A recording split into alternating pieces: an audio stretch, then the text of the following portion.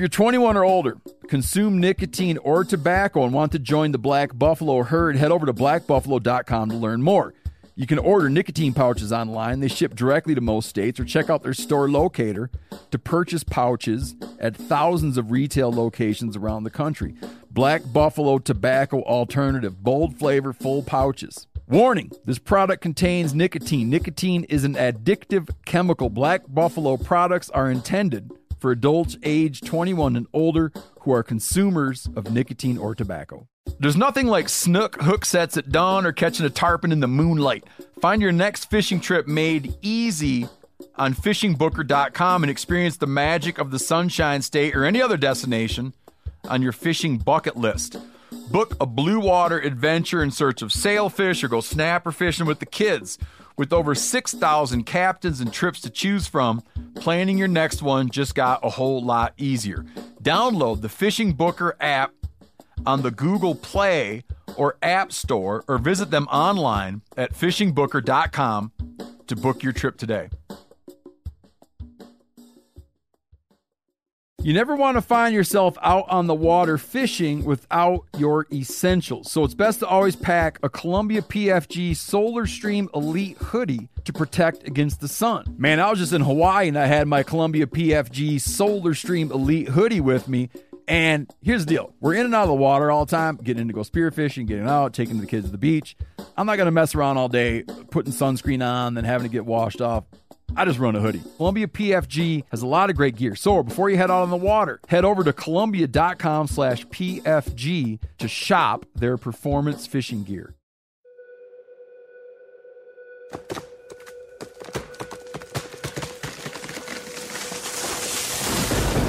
This is the Meat Eater Podcast coming at you shirtless, severely bug bitten, and in my case, underwearless. We hunt the Meat Eater Podcast.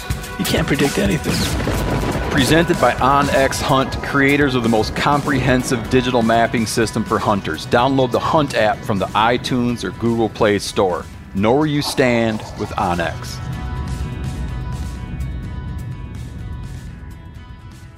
Okay, I'm going to do like a host of a late night show.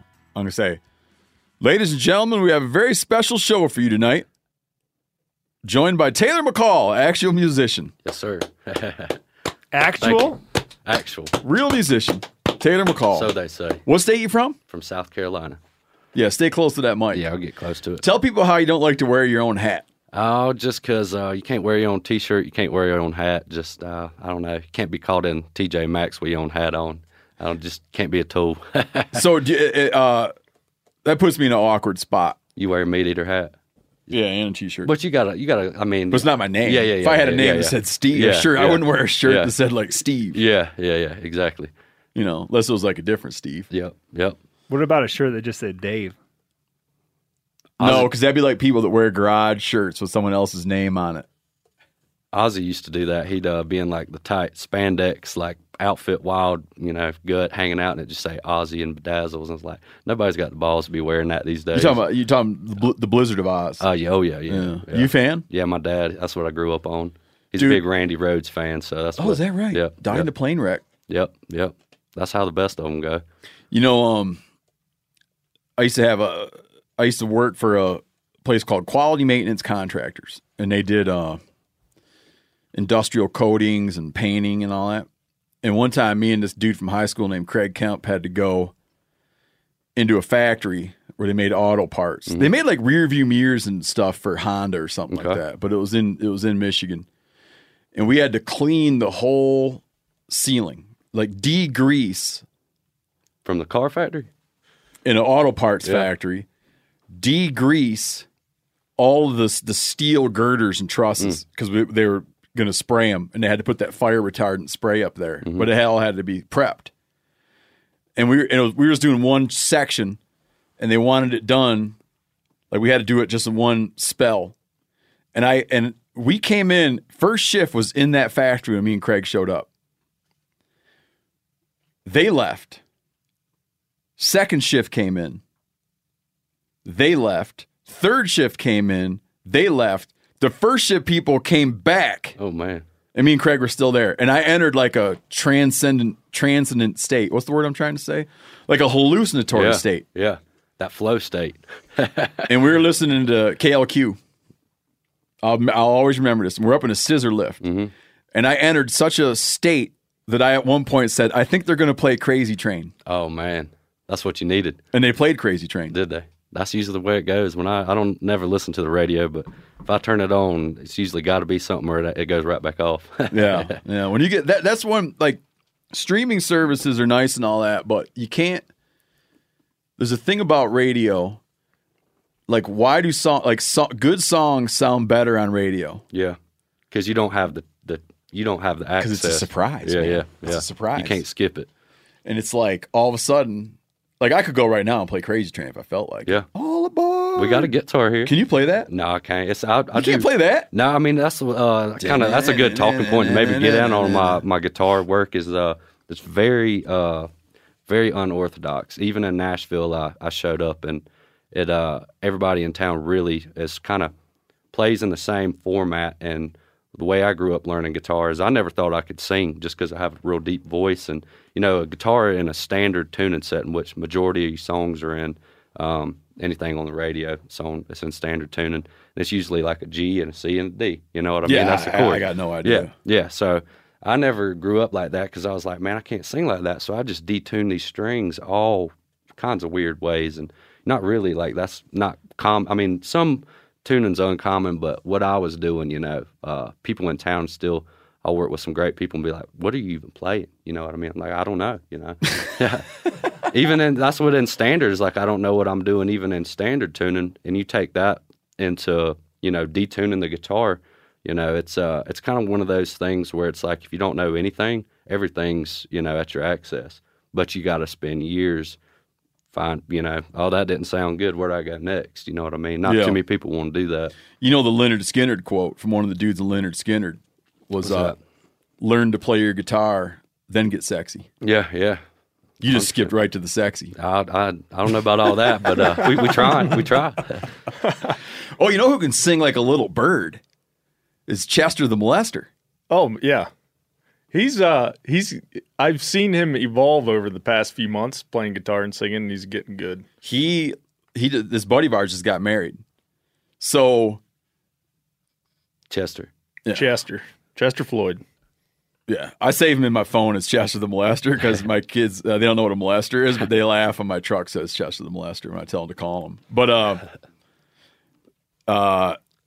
we were fishing the other night and he was explaining this whole story where he learned how to play a song, someone else's song, a Tyler Childers song, to get up and like serenade his wife at his wedding a couple weeks ago. It was a good performance. Well, the problem is everybody thinks that he wrote it. He didn't clarify or they weren't listening. Oh. So people are like, he was talking about how people are crying and like, I can't believe you wrote that beautiful song for your wife. Oh, man. So now he's running around. And then even after the fact, my wife was talking to someone who's talking about this beautiful song Chester wrote. Oh, man. So he needs to do a better job in the future. So you moved out. You lived here for a while. Yeah, that's what. You came out here to be a fishing guy. Yeah. That's what I kind of have two phases. I kind of was telling Buddy last night, around a couple beers. Just I feel like I've had two phases in my life of just out fishing and guitar. And I feel like both are very meditative activities or hobbies that I turn into disciplines in a sense. Maybe. I mean, I don't know if you call it that, but. Yeah, I grew up with my dad just going camping and fishing for stock trout up in North Carolina on the Davidson and Mills River, and just grew up catching those. Stock trout, like if you catch it, he was not born in the river. You probably put it in. We'd go help the DNR people. Dump buckets of just hogs in the river, and then I think Seth didn't used to do something quite similar to that. Yeah, I used to help the fish commission stock them, and then I'd go back and fish the holes where we threw the big ones. Yep. And that those fish last about a day back home. I'm catch and release guy, but nobody else is in South Carolina, it seems like. So you'd go catch the stockers and let them go. Yeah. And then homie would come down the river and just take it back. We'd have all kinds of people cast net in the river. You just walk up and be like, man, come on, man. Cast netting for stock trout. Even in a delayed harvest, it's like, get out of here. my dad pulled a gun on somebody one day because he was doing that. Just worked him up. Just probably shouldn't have said worked that. Him up like pistol whipped him? No. Just worked him up just because we always, I don't know, just. Oh, so your dad's down there with a pistol. Yeah. Okay, doing a little fishing. Yeah. Statute of limitations is good. And this guy just got a cast netter. Yeah, and then he's got this cooler full of fish, and he's like, what are you doing, man? Kind of, he, long story short, he took that cooler fish, dumped it back in the river. He's like, I'm calling DNR right now, just because back home we have one good little place we can fish. And everybody just messes it up, it seems like. So tell me the pistol pulling story, though. So, okay, so there you are. Yeah, he's like, oh, yeah, because the guy thought he was a police, and, he obviously wasn't, so. But hold on, I'm trying to get, like. I mean, he didn't, he didn't pull it on him like this, but, I mean, he was brandished it. Yeah, I guess that's what you would call it. And then the guy dumped the fish out. Yeah, he took off. Him and two other people, yeah. And then it took about an hour for game warden to get there, and then they found him on down the river. So it's not legal to fish that way? No, not at all. Okay. Not at all. Yeah. For stock or trout? Yeah. Well, yeah, I don't know. Yeah, no, a general rule, I don't know there. like a general American rule of thumb is that this is a generalization. You generally dasn't be cast netting in fresh water. Mm-hmm. Yeah. Especially in a stream about as big as this table, you know what I mean? Yeah. But yeah, that's what I grew up fishing, kind of streams, no bigger than this room, and I thought they was, you could. That was the big water, and then I came out here and realized those are just little creeks back home. But I graduated high school in 2015, and I was 17 at the time, and just moved out here. Didn't know anybody, and first week I was here, just started fishing. Fished my way out of school pretty much 2 years. So you enrolled in school? Yeah, but Montana State. Flunked out? Yeah. Just couldn't pass math at all. So I was like, man, might as well be getting some enjoyment out of being here. So then you took off. Yeah, on the river. Yeah, I was here for 2 years and got 2 years worth of good fishing in, and yeah, man, just loved it. It was a good place for a 17-year-old to come figure it out and not get in trouble. I feel like there's there's like 3 cops in town compared to everywhere else back home. So it's a good place for a kid not to get in trouble in a sense. You feel there's a low cop per criminal ratio out here? Oh yeah. I don't know about the criminal ratio, but definitely I feel like just low cops. Yeah, maybe not a lot of. Yeah. You can be walking down the road back. That's an interesting perspective. I never I'll tell you. Well, I do kind of notice that a little bit because I think that New Mexico, the depth and variety of law enforcement agencies that maintain a presence in New Mexico is staggering. Like they have a heavy presence. Just everything imaginable. Yeah. Yeah, because they got the border patrol down there. Just like every other car. Yeah. I don't know if I can make it down there. So you break a lot of laws. Yeah, I mean, a little bit. Do it elegantly. But you're not a violator. No. You're not a game violator. No, not at all. Just, not anything in the hunting and fishing world breaking laws at all. No, that's good. What the hell was I going to ask you about? Then you left because you had a girlfriend somewhere? Yeah, so I had like a girlfriend back home, and pretty much. Like you left her to come here? Yeah, I left her to come here, and then things got kind of Did she think of it that way? Yeah, but that was even before we met. It was one of those things. It was always my dream to come out here, and so when I left, it was kind of like eating my dream in my face coming back. And I got back, and I was like, "What did I just do?" You know what I mean? And so I enrolled. After I was here at Montana State, I pretty much sold my Clackercraft and went back home, and the Clackercraft got those 7 songs right there. And you wrote these songs on this in that Clacker? Sold the Clackercraft, and that paid for that. So my parents didn't even know I sang until I got back after college, and pretty much spiraled into this project, Jericho Rose. That tune is it's about Montana and my experience leaving. It's kind of it all works out in a sense. I enrolled at a community college back home after I came back, and had to take, this tells you how far along I was in school. I had to take Art 101 my 3rd year, you know what I mean? Yep. Most people ain't be doing that. You're running behind. Yeah, running behind. And it was all for a reason, though, because I learned about this thing one day called the Rose of Jericho. And I was like, man, that kind of perked my ears. I don't know what that is. It's got all these superstitions. I know, like the road to Jericho, right? Yeah, but this is like isn't that where was Saul? Who was on the way to Jericho when he got blinded? I'm not sure in the Bible. I'm not sure. Is that Jericho? Someone type that up. I can't because I'm talking. Room full of pagans. Listen, there's a guy in the Bible who is not cool, and they blind him. Changes his ways. Wasn't he heading to Jericho? Come on, Seth. Really? You don't know Seth? No, I should know. My grandmother would be upset with me. I'm going to lay some Bible learning on you guys. Yeah. Can you stop talking about this for a minute while I lay some Bible learning on you? Yeah. Okay, check this out. We've been talking a lot about this thing called the ASS movement, anti-surface shitting movement, getting people to stop going, relieving themselves out and to bury it out in the woods and along trails and at trailheads and whatnot, just to generally reduce the. Now that the whole world has a dog, it's bad enough with dogs. Then you add all the people stuff in there, all the people excrement. This guy sends a thing in from Deuteronomy 23:12-14. This is in the Bible. Yeah.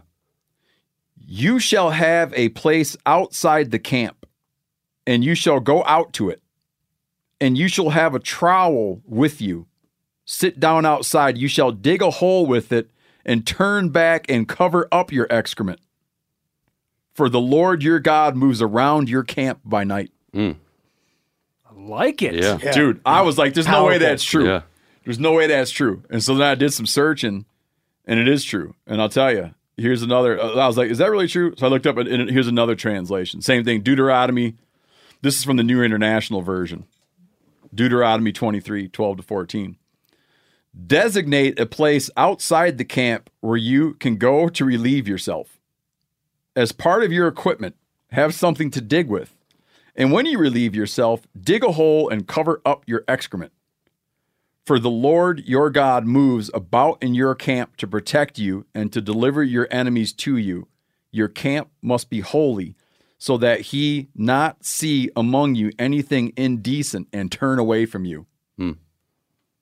That's a fact. Dude, I bet the dude from the founder of the ASS movement doesn't even know about that. No, I never heard about that.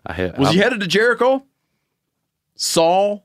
And he changed, after this happened, he changed his name to Paul. You guys don't know this? I haven't gotten that I feel far. like it is The him. road to Jericho, I looked it up. It's right here. It says Jesus, when he was passing through Jericho, he cured 2 blind men. No. Yeah, and the road to Jericho was like this very dangerous road that was beset by robbers and. Is that your own word, beset? Yep, it is.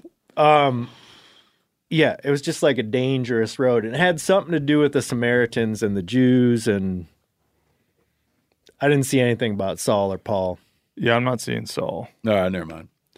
But yeah. Anyways, you found out about the roads of Jericho. Yeah, so what it's got all does these. that mean? It's pretty much this desert plant. Oh, and, okay. and it's okay. got all I these, thought you meant like why the word Jericho in there, but the desert plant. Yeah. You know? So it's got all these superstitions, and for me, my writing process really started. I don't do it. I always grew up. I could barely read in front of the class. Always a real shy guy, you know, and pretty much the way I came into music was natural. It's therapy, and hard times that's what comes out, and that perked my ears up when I hear anything interesting like that. And that was the first kind of real phrase, or just that play on just language, that I don't know, it perks the hair in your ears up, you know what I mean? And so I started reading into it, and if you put water on this plant, it comes back to life, and it's got all these like superstitions. And I was like, well, that's kind of like my experience, out in Montana. If you read the lyrics, it's pretty much a poetry about having a second chance in a way, and it's good stuff. Are you going to sing that one later or a different one? I'm going to sing y'all some new stuff. You're supposed to sing us a brand the whole world. Anything that the world's ever heard has literally been the first songs. Anything that's out is the first songs I wrote, and since then, I've got over 80 songs I've written in the last 2 years. And you still fish? Oh yeah, that's what the dream is, to do this to where we can fish, all the time. Are you regarded as like a song factory? That sounds like a lot of music at this in point, 2 years. At this point, I can't pick up a guitar and just play it. It's always, because I hear things and like words just come out in a way. And especially it's like building a muscle. I don't know. I become obsessed with it. It keeps me up at night. But that's how you get going. But, I mean, do you have peers that are cranking out 80 songs or 40 a year? No, most people. What are you spitting into that cup there? Just a little bit of Grizzly, if that's all right. Fine. You chew Grizzly? Yeah. Our friend Dirt Myth, he doesn't chew Grizz. He eat it. He says no. He says no. I got a good job. He chews. What's he chew? Copenhagen. Yeah, that was my original because I was a long cut guy for a long time. The Copenhagen was my favorite, but they don't make good pouches, you know. And I can sound check with a. So you got a pouch in there? Yeah. Let me see it right here. Let me look there. Huh? But nobody ever knows. It's tucked in there. Huh? Yeah. Well, I know you got a cup and you're spitting into it. Yeah. You don't swallow it. Occasionally. We had a guy right in. He's a deer researcher. I think he's in Pennsylvania, and he said when he goes into that deer pen, you can't bring your dip in. Why's that? He said they'll tear the pocket right off your jeans to get that dip out. They need to put that on a commercial. Wow, Sell some more. He said if you put Levi Garrett in your back pocket, he said they'll rip your pants. No, it's the molasses. Starts hanging that on your tree stand. You make some like Primos product or something out of that. Yep. There'd be like little pellets ground People, up with dip. Is it kind of frowned upon to be, in a stand with that? You know, does that repel anything? I don't know. What do you think, Yanni? I mean, when I used to chew it, I had no problem being in the stand or in the field with it. I don't know. I don't think it's laying down that much scent. Yeah. You think you'll end up catching lip cancer? No. I'm gonna quit here soon. Oh, is that right? Yeah. You should get with Dirt. You guys could just hang out and chew. Yeah, we should have called him up and had him come over. That's what I mean. These people got the e-cig bars. You know, I thought it was a weird idea. What if people just went somewhere and dipped? You know. Kind of like a dip bar. I was like, that's the way my mind works. I think about you could have like a little spittoon out front with like water flowing 3 through a.m. Most people getting some good sleep. Yeah, like a cigar. Like I remember through a work thing, one of the worst things that ever happened to me was I had to go to a cigar bar or a cigar, oh my God. I hate cigars. That Grizzly reminds me of that ransack cabin in Alaska because the only thing that wasn't tore apart was a couple cans of Grizzly. Mm-hmm. And Buck was thrilled to see that Grizzly sitting there. I'll tell you another interesting thing about that we slept in a cabin that a bear had moved into it, and oh my God! If you want to go to Instagram, you'll see a video of this cabin at Steven Rinella. You'll scroll back. I mean, this cabin got destroyed. Yeah, by a bear. And this bear would bite everything open. But what's funny is he didn't figure out there's all these glass jars of salmon. And he bit all the canned goods. I don't know what it is. He bit like, if it was a can of green beans, he'd chew it open. The salmon, glass jars of salmon. Never touched them. Didn't figure out.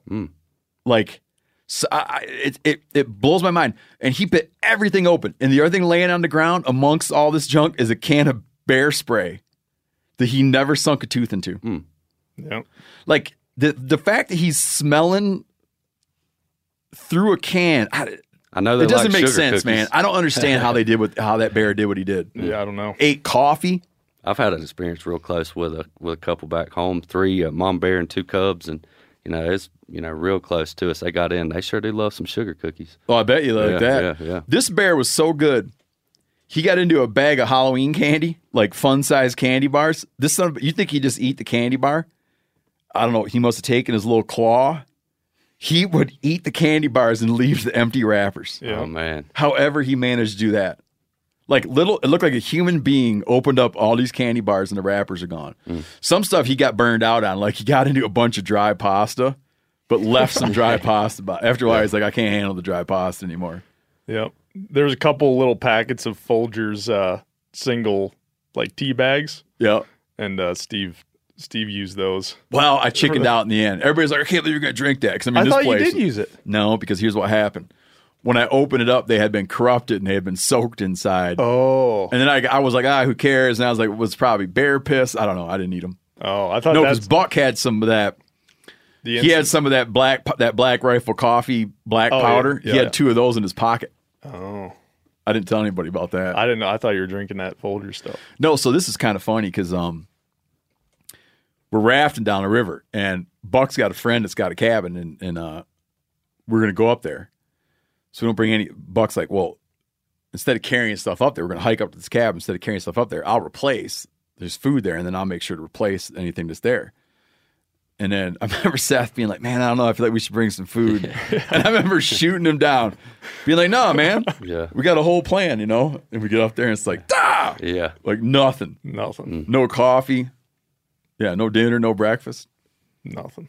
This place was ransacked. That's the worst mindset, though, thinking you're going to replace. That's like, I don't know, you don't replace stuff when you're hungover.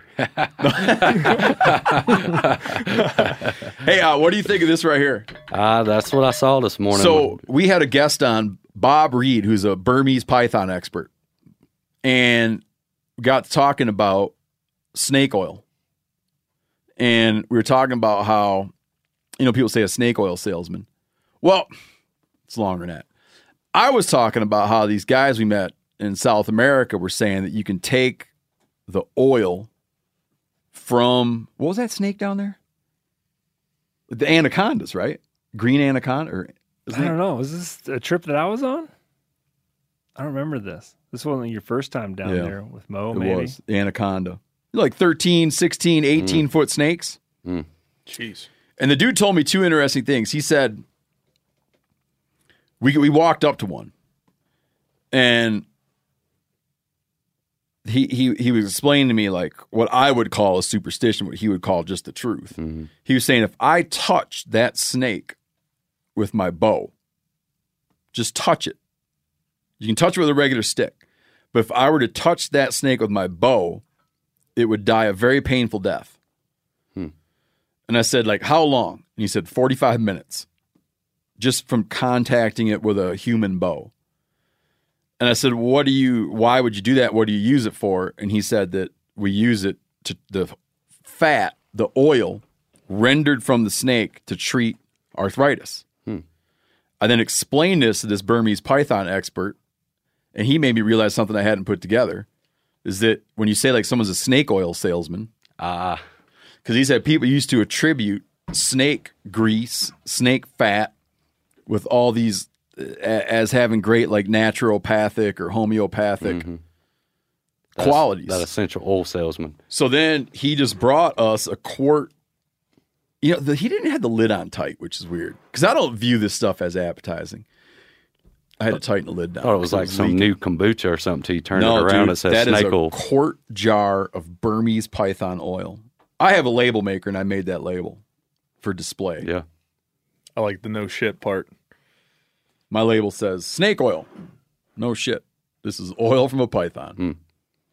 That's what I was watching a episode on Netflix the other night of when you was down with these guys they were using their hand to cast in the river, and I was like, he's definitely seeing some snakes in that area. Did you see any on that trip? Snaky ass area. Yeah. That's that area where I saw these. Really? The anacondas. Yeah. Would any of you guys eat that? I find that oil almost repulsive. Is that? Because I don't like snakes. I mean, not that I don't like snakes. I'm just not like a big snake guy. That's rendered fat, though, right? It's rendered fat. I'll pass it around. Did you smell it? He also brought me. Did he use it? Well, or did he do this just for you? Does he like often make? He already had it. Just brought me some of his stash. Did you see that? Did I put on your desk some? Yeah, prickly pear syrup. Same guy. Oh, I like that. I put that on my oatmeal this morning. Did I bring you some choke cherry? Yeah. Jam. Same guy. Did I bring you some of that honey? No. It's on your desk. Thank you. Different guy. Thought it was some moonshine. I was like, man, that's a little early for some No, but moonshine. what I was saying is it's so unappetizing to me that I wouldn't be able to like fry up an egg in that oil. Yeah, that's unappetizing to me too. I definitely would give it a go. Yeah, I'd do a little teaspoon of that. Did you guys... Just to say, next time you're on the podcast, guess what? I had a couple over mediums and python oil this morning. It looks like he could have filtered it a little better. There's some solids down on the bottom. Yeah, I don't know. I got to talk to him about it. I don't want to call him and criticize him. Be like, hey, man, thanks a lot, but, next time. Next time you make me some snake oil that I'll not use. Put the lid on top. Yeah, put the lid on, and Brody's got some tips for you. That's funny. Brody's got some tips for you as well. I recently got some oil from a good buddy of mine, and I had some criticism about it, but I was like, you know what? I'm not going to say anything because, It's hard to. yeah, It's hard got a to. nice big batch of it. Which buddy? Might be a buddy sitting next to me. If you do it, what you do is, you know about a compliment sandwich. Have we covered this? We have, but give it to me again. A compliment when you need to like give someone some feedback that they're not going to be receptive to, you compliment them. Yeah, start positive. So you'd say, "My God, bro, you look good today," right? And Why, then, thank you. Have you been working out? As a matter of fact, can you tell me what the basic? So I can do it. Can you tell me the basic problem? Well, the oil, instead of being Snow White bear grease, it's got just a little touch of color to it, and it has a little touch of flavor to it. Like it might have, like the cracklings might have been cooked a little bit too long in it. You know, Gotcha. So it's not off-putting, but it's not like that super clean. Yeah. You know what I mean? So you'd say, "My God, Brody, do you look good today? I feel like you kind of screwed that barrel up by overcooking the cracklings." well, thanks for the Then you compliment. say, then you go and like, the "My God, advice. your kids are nice." That's a compliment sandwich. I like it. 3 completely unrelated I'm willing to topics. take the constructive criticism. It's not like I've got a lifetime of experience rendering bear fat, you know. Quick news item. I saw that, like, I hesitate to do this, to mention this news story in the news, because it's a type of news that I generally hate. And it's like, you know, news agencies that do news, the point of the news being that the reader will be annoyed and have the response of like, what's the world coming to? Right? I know Like- that news. Yeah, like just how like this has gone too far. A war on Christmas, you know what I mean? Like that kind of news, you know what I mean? This is one of those news stories. A boy. So now that kids are at home, like so many kids are at home for school, right? And you're doing Zoom. So a little boy in Louisiana is at home in his bedroom, and there's a picture of the cutest I little think kid in I the know world. where you're going. He's got I his think shirt, about this. he's got like a dress shirt buttoned up to the top button, like cutest kid on the planet. 9 years old, but in his room is his BB gun, and he gets suspended I saw that.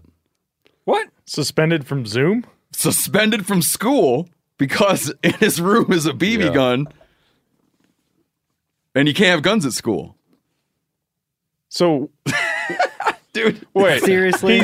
He's not actually, he's going to class he's through in Zoom. he's in his bedroom. The story is like I gather that this is not a problem. I think this problem is going to go away for this boy very quickly, but that was the initial repercussion. They suspended it. They won't allow him to He got kicked out of school To for attend having a his Zoom BB call. gun in his bedroom during his online learning. What is this world coming to? This will not stand. No Red Riders in class. Next, it'll be a war on Christmas. So, yeah, another thing is, this is the last, I swear this is the last time I bring this up, but the plot does thicken around squirrels biting nuts off other squirrels. Uh-oh. We got a thing. Listen, a vet in Australia wrote in to say that this is not squirrels, it's not America, but he does find that male rabbits will get in fights and it can result in testicular injuries from biting to the other rabbit. The plot thickens. So Spencer's going to have to Do some more research. dig into that one. Now, here's another thing. It's not news, but I just thought this was fascinating. I was reading about the other day. I've been reading. I don't know why I haven't read it. It's like Osborne Russell's journal. Have you guys read Osborne Russell's journal? It's kind of like one of the most important historical texts about like the mountain men and the beaver trappers. Have you read it? No. Dude, I've been reading reference. I feel like such an idiot for having not like actually read his journal. It is unbelievable. One, the amount of shootouts those guys get into, and two, the back and forth and up and down. Hiking, you mean? No, riding. Traveling. Just, they're in Salt Lake. They're in the headwaters of the Snake. They're on the lower Yellowstone. Before we go too far, up on the Missouri. It's like give a quick synopsis. Who's Osborne Russell? Osborne Russell's just a dude who signs on with a fur company, doesn't know shit, heads out west to trap beavers, and keeps a meticulous journal of where they go and what they do. Oh, I think you've talked about 1830s. him. He's the guy that just details everything that happens every day for... No, that's a different dude 30 years later on the mussel shell. That was called Life and Death of the Mouth of the Mussel Shell. Osborne Russell's journal is like, it's just his journal. Did he hang out with some of the big names? Oh, yeah. Yeah. He travels with Bridger. Yeah. So he's in Jim Bridger's camp. Writes about that all the time. He didn't like have a way to think that Jim Bridger was whatever. Right. But he's traveling with Bridger. So you got like a big crew of trappers, and this main camp moves, and as the main camp moves, they kind of pick like, okay, we're going to work this river and then go over the pass and work that river. And the main camp moves, and in there are camp tenders and fur dressers, guys that skin and flesh and whatnot. And they just And then you got these little bands of trappers. And so the bands of trappers go off and do a loop and come down and find the main camp and check in, and then do a loop and find the main camp and check in. Always getting in skirmishes, shooting tons of bighorn sheep. Like they eat more bighorns. The places they run into bighorns, talk about seeing 1,000 bighorns on the hill. Just eating bighorns. So many bighorns that they're in one valley, and it's hard to get through the winter. There's not enough food. So they decide to move camp where the whole camp can just live on bighorns. Wow. There was a tribe named the Sheep Eaters, wasn't there? He talks about those guys too. He meets some in what's now Yellowstone. And he describes how they had no horse. They had a horse once that they got from some other trappers, and the horse died. They had a bunch of panther hides, which he found interesting. They made most of their clothes out of sheep. They didn't use flint and steel. They used bow drills to start fire. They had they said they killed all the beavers in the area, but didn't realize that the furs were valuable and just ate the meat and wished they had saved them so they could sell the fur. And their bows were made out of elk horn and sheep horn, and they were 3 feet long. And he took, like, Osborne Russell, like, really likes these dudes. And he said they would travel in small family groups and not, like, relate to other... Does he go into detail about how the horn and the He doesn't describe how they made inlaid, it. or no, he doesn't describe it. But he's like very impressed with these guys. So would it be fair to say they were like not quite as advanced as some of the other tribes that were, or they were just kind of living in a, you know what I'm saying? He likes them better. He likes them a lot. Like, I shouldn't say likes them better. Was just very impressed with the ingenuity. Probably what seems to impress him most is by the time he was out there had already been a lot of trade going on. So horses, everybody had horse. Like most of the tribes he's encountering and traveling, they're like very friendly with the Crow. They travel with the Crow. Most of the tribes he's traveling with have horses, have firearms, have flint and steel, have steel cookware. And so if you look at like what he's saying about them, like the things he's like, oh, and they this, and they this, and they this, it's mostly like he's talking about the way everybody would have been. Right. Simply 50 years earlier. Yeah, they hadn't adopted all that stuff yet. So he caught them. It could even be like, you could almost say that 30 years earlier. 30, 40 years earlier, everyone he would have. So he's just looking at some people that hadn't adopted. They were living like in the very high country, not associating down in the lower valleys, and they were like still living like all primitive goods. And he really dug it. He's talking about, he spends a lot of time with the Crow, and he says that again, man, this is not from a Crow person. This is from a white dude traveling with the Crow, capturing like his understanding of what's going on. So I'm not telling you that this is like the truth. I'm just saying this is like Crow culture as understood by a white trapper. He said when a Crow village moves into moves camp and there's buffalo in the vicinity, you can't just go out and hunt. Like you can't just charge off and spook everything out. Like it's part of a concerted effort. And you have to get like council permission to begin hunting. If you break this rule, the first offense is your hunting equipment is destroyed. if you do it again in your life, your horses are killed, your lodge is destroyed, and you're beaten. A third offense is death by shooting. We should have more game laws like that. Dude, they don't mess around. That's what in Lewis and Clark, I read some of their journals. What is it? What's the relationship? Is this guy earlier or after? You know, Well after. Well after, okay. Just if you fell asleep on guard, how many, 50, 60 lashings? I'd be like, man, I ain't going out with y'all boys.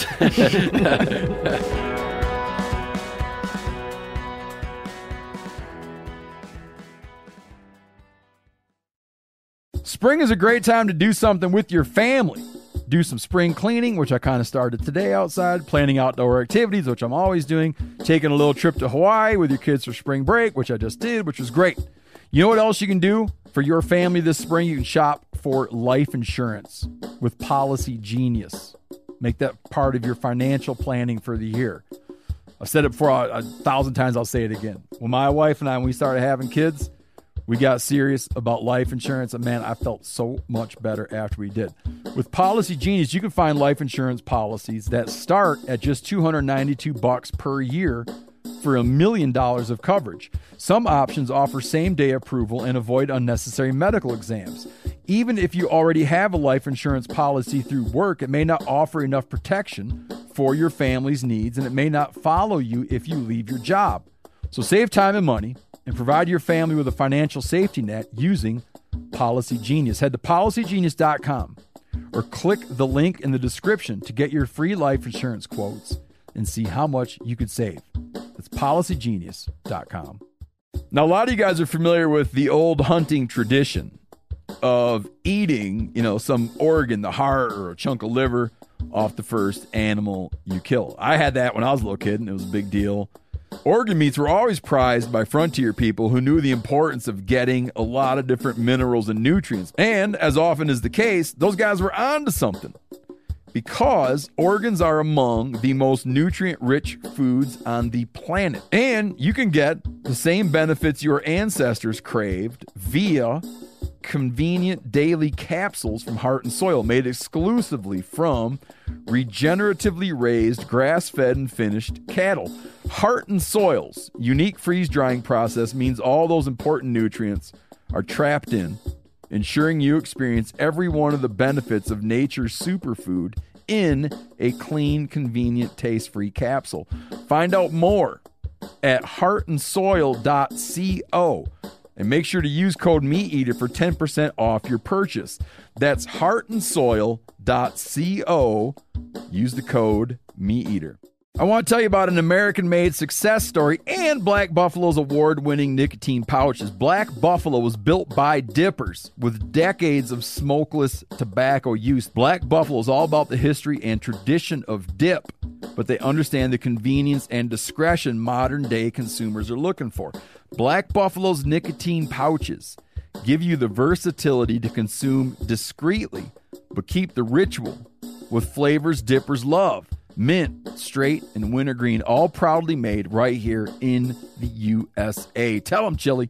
The reason I like Black Buffalo pouches is, one, they're very discreet. And what I mean by that is I can throw one in and almost forget it's there. And I prefer the mint pouches. So if you're 21 or older, consume nicotine or tobacco, and want to join the Black Buffalo herd, head over to blackbuffalo.com to learn more.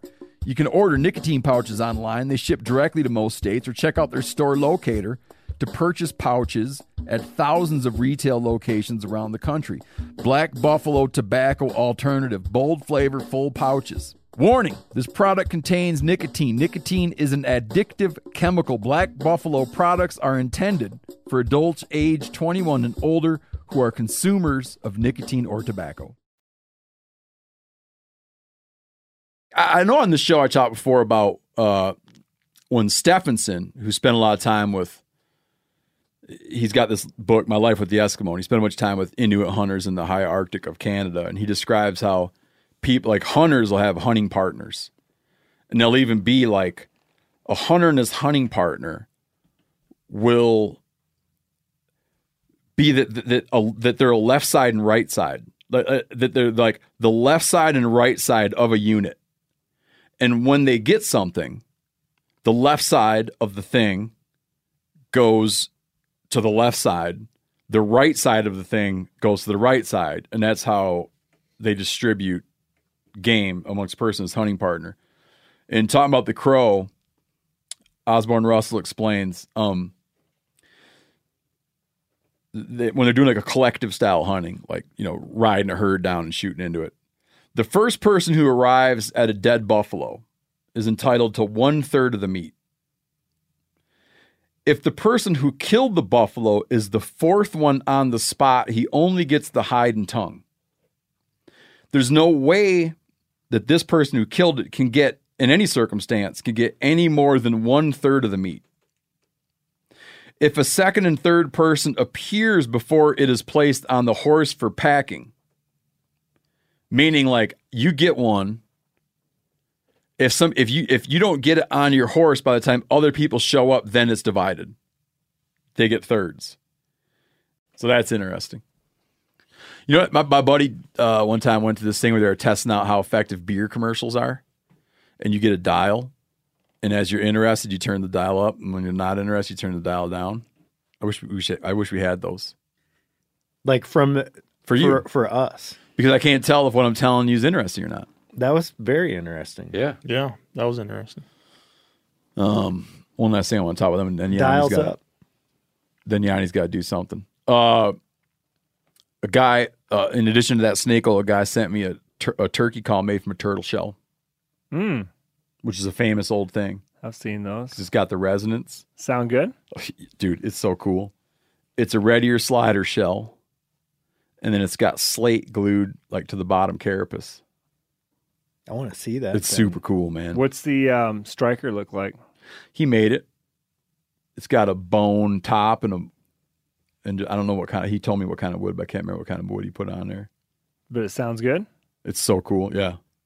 I was shocked. I got a guitar pick made out of, it's illegal to have now, but that's one of the laws. Yeah, it's like, yeah. No, not me. Yeah, that wasn't me. That's a pass down because it's like $100 guitar pick, and I lose guitar picks every day. Made out of what? Turtle shell, and yeah. So can you make a guitar pick out of a tarpon scale? I don't know, but that'd be cool. That seems like it'd make a good guitar pick. Guy from Brian May from Queen, he uses quarters, or what's the equivalent? These old something, I don't know, quarters for playing. I found that out the other day, and I was like, man, that's wild. So every time they're on tour, his guitar tech just goes and gets a sack of these old quarters he uses, and quarters, 25-cent pieces. Yeah, yeah. So Yanni's got to do a book report about something. Mm-hmm. Brody will probably be able to add to this as much time as he spent. This is where you got, because Yanni, this is his second report he's given us. Can you make a ditty? A ditty? Yeah. That goes Yanni's book reports about videos and articles or something like that. Yanni's book reports. Oh, I don't know about. I can try. Yeah. What would you do? It'd be like a jingle. Yeah. Yeah. What would you like? Imagine it's a show. Yeah. And there's a segment, and there's a song to precede the segment. So you're kicking off Yanni's book report, which is like a segment on the show. I'm trying to think how I could do that. Yanni's book report. Man, I can't even sing happy birthday, man. I'm just not good with little jingles like that. You can't just do a quick jingle? I mean, I can try. Yeah, do it. I'll grab that damn guitar and do it. You got to put your dip down. You got to get your chunk of turtle shell out. Oh, the scale on a turtle shell. Yeah, something like that. Yeah. I don't think that's illegal to have. Maybe certain turtles. Hey, they don't care if you catch a snapping turtle. They don't care if you pick a guitar with the scale. So Yanni's book report. Yanni's book reports. Sing it or just play music? No, it's like Yanni's book reports about articles and videos. So say that or just play something. However you want to do it. I would sing it and play to it, and it would be like something to the effect of like, it's time for, or what do you think, Yanni? Like, it's time for Yanni's. Yeah. Phil, you got anything? It's time for kids gather around. Yeah, gather around. It's time for Yanni's. Yeah. You remember book reports from school? They were boring and sucked, but this is different. Yanni's book report about a video. I don't know if I can work with that. I can try. Wish Chester Molester's here. He'd act like he'd take someone else's idea and act like he did it himself. Let's see here. Oh, you got to put that thing on there? I'm just going to try to give it a little. You know what that's flavor. called? It's called a capo. That's correct. I just don't know how to make something jingly. That's kind of the way I play is like, I don't know, real deep. I'm trying to think of a way to make it. Well, to make it deep. Yeah. Yanni's book report. Oh, I like it. That already sounds good.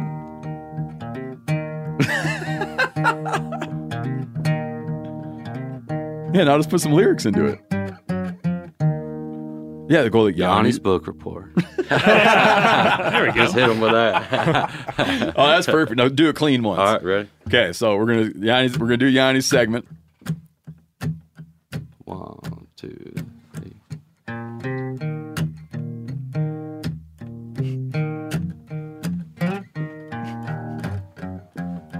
Yanni's book report. Oh, Hit him with the soft spoken. yeah, this better be really good, Yanni. It Is that all better right be. for you? I'll try, man. That's what I'm bad with. Is Oh no, that was perfect because I was trying to take it down a whole other avenue, man. It was a lot worse than that. I get people all the Yanni's book time. report. It's like, can you play Happy Birthday? And it's like, man, I don't know. You know, I ain't good with that. You know what I mean? You know that John Prine's live album?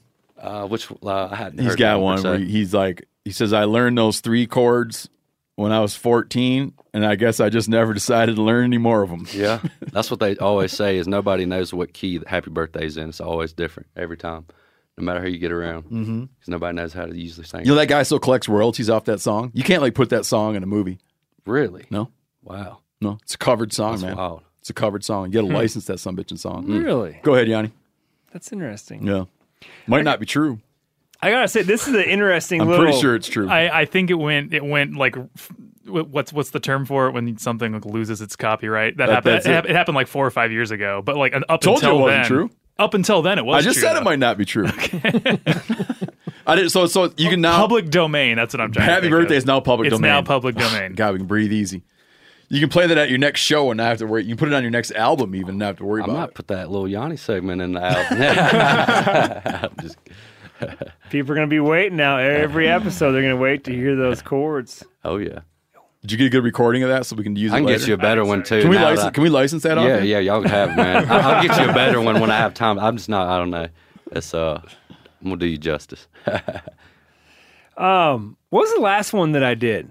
You did a book report on that.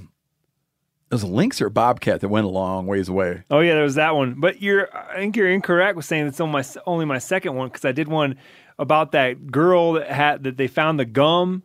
Remember there was the preserved chewing gum. Oh yeah. I remember Yeah, that. with Jesse Griffiths, and Jesse Griffiths was saying he wanted to marry that girl. They found the remains. Oh, that's right. That was in Texas. We did. Yeah, that. they found. Yeah, and she had eaten hazelnuts and mallard duck. Yeah. Yeah, from 9,000 years ago. Those articles were a lot longer. This article here It's a video. might be literally You watched the video, 300 right? words. Well, yeah. Did you watch the video? No, I sent it to you to watch. Yeah, well, CPW, I like what you guys are doing. This is all great, but and I'm sure a lot of state wildlife agencies struggle with this, but whoever put the media together for this, they were in love with this one GoPro shot that they have of the underside of the plane. Is this going to turn into a compliment sandwich? Because if it is, you didn't start. You didn't start. You got it backward. Oh, I'm gonna knock them down first, then I'll build them up. But yeah, it was like a 9-minute video, and I think they could have gotten the point across in 2 or 3. jeez, man, just comes out just swinging. The producer and him. That's what happens in this job, man. Yeah. You have a real hard time watching stuff and not looking at it, with that sort of eye. Yeah, no, hardcore producing. You feel the same way? There's a lot of stuff you don't Oh yeah, watch but I would have said through. like, man, those guys are handsome. In that video, And their kids are really nice. kids Say are that at the kids end. are great, Look, but they really milked it. I spent a big decade hunting and fishing in Colorado, and I have a lot of respect and feel that the CPW does a great job managing their wildlife resources over there. They take it serious. Yeah. And, well, that's another can of worms. We won't open that up. All right. curious So, now. video shows, if you guys want to know what this GoPro shot is, it's the camera's mounted on like the strut of the plane pointed towards the tail end, and like halfway between the strut And the rear wheel that's attached to the very back end of the tail of the plane there is what looks to be like it's basically just a chute. And out coming from the chute is like at this point, it looks just like a ball of vapor, which used to be water before the chute was open. And inside of it, you can see, looks like little black specks, but what they are is 1.5 inch long trout that are falling out of an airplane. This, folks, is how Colorado CPW stocks their high country lakes, is by airplane. Yeah. Blows my mind. It is wild. That's You had never heard this? I'd heard of it, but I like sometimes you hear stuff without really thinking about. Yeah. You know what I mean? Like you're like, oh, whatever. Like I accept it. Sure. But I hadn't like actually thought like, well, what am I accepting? Mm-hmm. What goes into it? Meaning that they would land and be like, oh, cool, I'm alive in this lake. It just like watching that video, I'm like, how in the world are they not just dead or dead? I know. Yeah, well, they do a good job of explaining why they're not dead or dead, which is that they're only 1.5 inch long, so they don't have a lot of mass to them. They get down to, they'd like to be at 100 feet. I think they said the space is 100 to 150 feet off the surface of the water when they drop them. And because they're so little, there's just a lot of, air resistance, and they're not plummeting like an object with more mass. Oh, yeah, because you could kill somebody with a 5-pound trout. Yeah, maybe not from 100 feet. Sure. Well, and the 5-pound trout would also hit the water and probably explode, just like you would. Yeah. But these suckers, they talk about how they measure them out. Is that in your report? You mean about how they just how it's like they know per milliliter how they many got fish? like a bucket, like a measuring cup. Yeah, that's what I'm saying. But they haven't figured out. They know by a volume measurement how many fish are in there, so they know that whatever it is, there's 300 1.5 inch trout in a quart of 1.5 inch trout mass, right? So they're counting them. Yeah, but they go and get the roe from high country lakes. So it's not like they're like putting in a non-native fish, right? They go and get roe from fish that are natives to Colorado, bring that down to a hatchery, raise them up till they're 1.5 inch long, and then basically transport those back up to these high country lakes. But they're putting them in some lakes that never had trout. That I didn't catch that in this article or the video, but I think I'm sure, they do. I think they do stock some lakes that never had a trout population. It's incredible. It's a lot of effort. Yeah. And because they're saying that they think, too, that because the head has a little more mass, is heavier than the rest of the body, that they actually probably eventually end up pointed straight down and they enter the water that way as opposed to landing flat on their sides. Huh. Did they get into what Mitch Petrie sent us this? Mm-hmm. Did they get into what survival rate? Did not catch that. But they said it's very, very efficient compared to what it would take otherwise to stock these high country lakes, which would basically be by having to pack either on horseback or human back. Because a lot of this is wilderness, so there's no roads going up there. So you'd have to pack, aerated containers of water, which takes a lot. Yeah, I've actually seen videos of them packing trout in on horseback. Mm-hmm. Well, yeah, you remember Mike Rule? But he was telling us something about, like, can they airdrop trout into a wilderness area? I feel like you can't. Because remember Mike Rule No, was but that was a about helicopter thing, and they couldn't land the helicopter. They do the helicopter thing back home where I'm from on the Chattooga, where Deliverance was actually filmed. The helicopter men.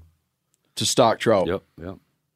Because Mike Rule's talking about But that was the whole thing. It was about the whole helicopter deal. landing helicopters in wilderness area. You had to have a special permit.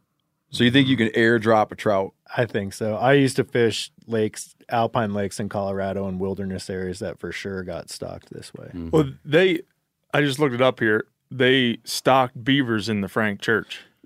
Yeah, Cal's covered that, and we've talked about it. And that happened like a time. In the 50s. Yeah. And one of those beavers... none of this surprises me after one of those learning beavers about wound up that. being real successful. Oh, really? Yeah. Sired like a whole population of beavers. They had the Idaho Fish and Game has a video of it on here. Yeah, I'd heard Cal talked about that. I'd heard about that, and they brought some in to reestablish populations in the Frank Church after guys like Osborne and Russell killed them all. Yep. But this trout thing is just a thing that's always going on. Like they'll go how many lakes do they do? 330 lakes in Boulder, Grand, Jackson, and Larimer counties, which are all northern part of the state. Yeah, the Boulder County ones. I'm sure I've fished some of those. In the Indian Peaks Wilderness, probably. Can you think of an outro? Yeah, I'm just be stewing on one. Yeah. Well, I would just probably do like a quicker ditty. Yeah. And then say, That's all, folks. That's all, folks. What was interesting, and they did a nice way of getting out of their little article here, is that they decided to add in that from when they're an inch and a half long, it takes them 2 years to become 10 inches long, which is the minimum size limit to keep a trout in the state of Colorado. So don't go rushing out there right now, folks. You can't. It's not like back in the Carolina that Taylor was just talking about. There's not much to catch there right now. But in 2 years, years is an inch and a half to 10 inches. Mm-hmm. I would never guess that. I think it's because lakes are so a lot of them are sterile. They just grow, and they have such a short growing season. They're ice. No, I would say that it'd take them 5 years. Oh. Up in those sterile ass, cold ass. Yeah, lakes. I do remember reading something about that in the high. There's usually I've seen some fly guys that get these real remote, alpine lakes, and they're catching smaller trout, and it's like catching a bonefish. Some of those lakes are covered in ice 9 months a year. Yeah. Yeah. I think they periodically winter kill, which is why they stock them this way. Like every few years, they'll restock a lake because they winter kill. That's why they do back home. They summer kill back home. It gets too hot. We just had our. Oh, you got the outro? Yeah. Can you hit it real quick? Yeah. Man, Taylor, you are really playing ball. I'm trying. I'm trying to do y'all some justice. You know what I mean? I would not go in a wildly different direction for the outro. If I was like your manager. Oh. Go in a wilder direction or don't.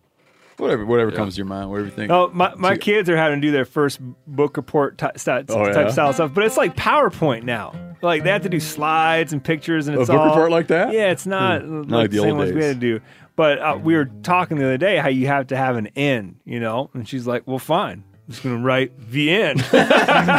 So there's that slide. Yeah, I think you can keep it simple.